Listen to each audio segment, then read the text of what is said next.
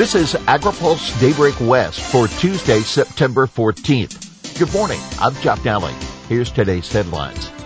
Biden picks Trevino as trade negotiator. Bills fail to pass as session closes. Dems shield stepped-up basis but target estate taxation. Several labor and environmental bills fail to pass. The dust is settled after a flurry of activity as the legislature wrapped up its session late Friday. The governor now has a month to decide the fate of hundreds of bills sent to his desk. Many others either failed to pass or were converted into two-year bills by the author. Most notably among those left on the cutting room floor was a carbon neutrality measure that fell shy of passing by 7 votes in the Senate. AB 1395 proposed cutting greenhouse gas emissions to 90% of 1990 levels by 2045. Meanwhile, a separate measure setting carbon sequestration goals for natural and working lands was also parked. With labor issues, lawmakers held 2 bills aimed at tightening state regulations for H-2A guest workers. AB 857 would have required employers to notify workers of housing and labor rights and pay for travel time to work sites. AB 364, it would have extended existing state protections for temporary visa holders to workers employed under farm labor contractors. 2-year measures will pick up in January where they left off, while others would have to return to policy committees as new measures. Water Commission discusses SGMA and other Valley issues. The Water Commission is dedicating its monthly meeting today to issues affecting the San Joaquin Valley. Department of Water Resources Director Carla Nemeth and other officials will share the administration's perspective on the Sustainable Groundwater Management Act, the State Water Project, and how drinking water goals intersect with agriculture. Nemeth will also cover the state's drought response and plans for addressing subsidence issues along the California aqueduct. DWR has a lot of work to do to ensure the system continues to deliver water supplies to our agricultural and urban partners for the next 50 years, said Nemeth in a statement. The commission will also hear from small farm advisors, environmental justice groups, and law and policy experts. Biden picks almond exec Trevino for chief ag negotiator.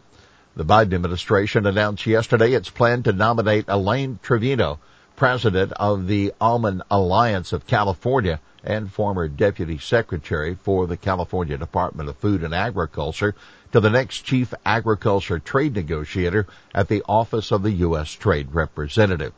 Trevino will be filling a key role for the U.S. ag sector as the Biden administration wrestles with how it should deal with China and what the U.S. goals will be for potential free trade agreements with the U.K., the European Union, and Kenya. Those are all holdover issues from the Trump administration, but the U.S. ag sector is also keen for the Biden administration to forge ahead with new free trade agreements in Southeast Asia or perhaps even enter talks to rejoin the Trans-Pacific Partnership. For those reasons and more, U.S. lawmakers and farm sector leaders have been pressing the Biden administration to nominate a chief ag negotiator. You can read our full report at agripulse.com. Now, speaking of trade, some 77 ag and food associations are urging the Biden administration to take a more active role in making sure overseas exporters are not dictating U.S. exports. The groups say more than 70% of containers are departing the West Coast empty. Right now, imports seem to be enjoying the equivalent of an 8-lane highway, while our exports have been relegated to narrow country roads. That's not right, and we know that Congress and the administration can take steps to create fair trading practices, the letter to President Joe Biden reads. Dems shield stepped-up basis, but target estate taxation. Farm groups are breathing a collective sigh of relief that congressional Democrats have dropped the idea of taxing capital gains at death. preserving the benefits of stepped-up basis. But many still need to start talking to their tax advisors about just what's in the legislation and how it could affect their tax planning. The legislation that the House Ways and Means Committee is debating this week would cut the estate tax exemption to the 2010 level of $5 million adjusted for inflation. But there's another change in the bill, an increased property valuation reduction that could offset the impact of cutting the exemption, which is now $11.7 billion. Other changes that could affect some farms include changes in corporate tax rates and an increase in individual income taxes for higher earners. The bottom line, there is a high likelihood that some form of this legislation will become law before the end of the year. People should not wait to get on top of these changes, said Brian Keel of Keiko Isom, an accounting and consulting firm.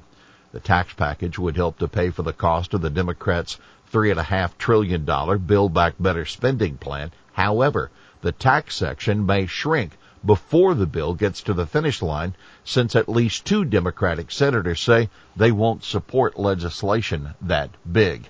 You can follow our coverage of the developing bill at agripulse.com.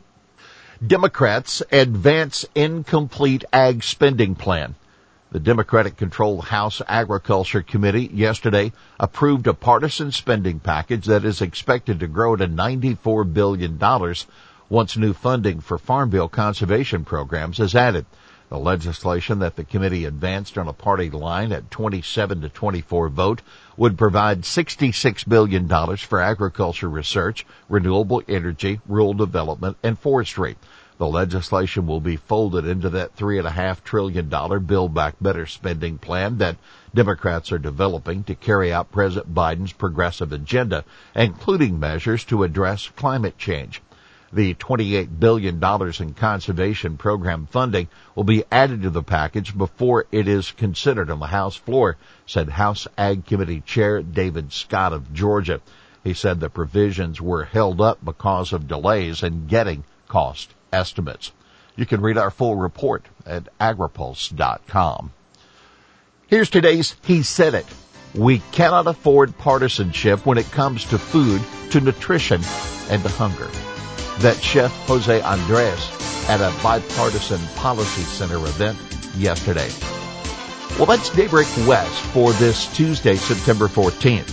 For the latest news out of Washington, D.C., visit agripulse.com. For AgriPulse Daybreak West, I'm Jeff Nally.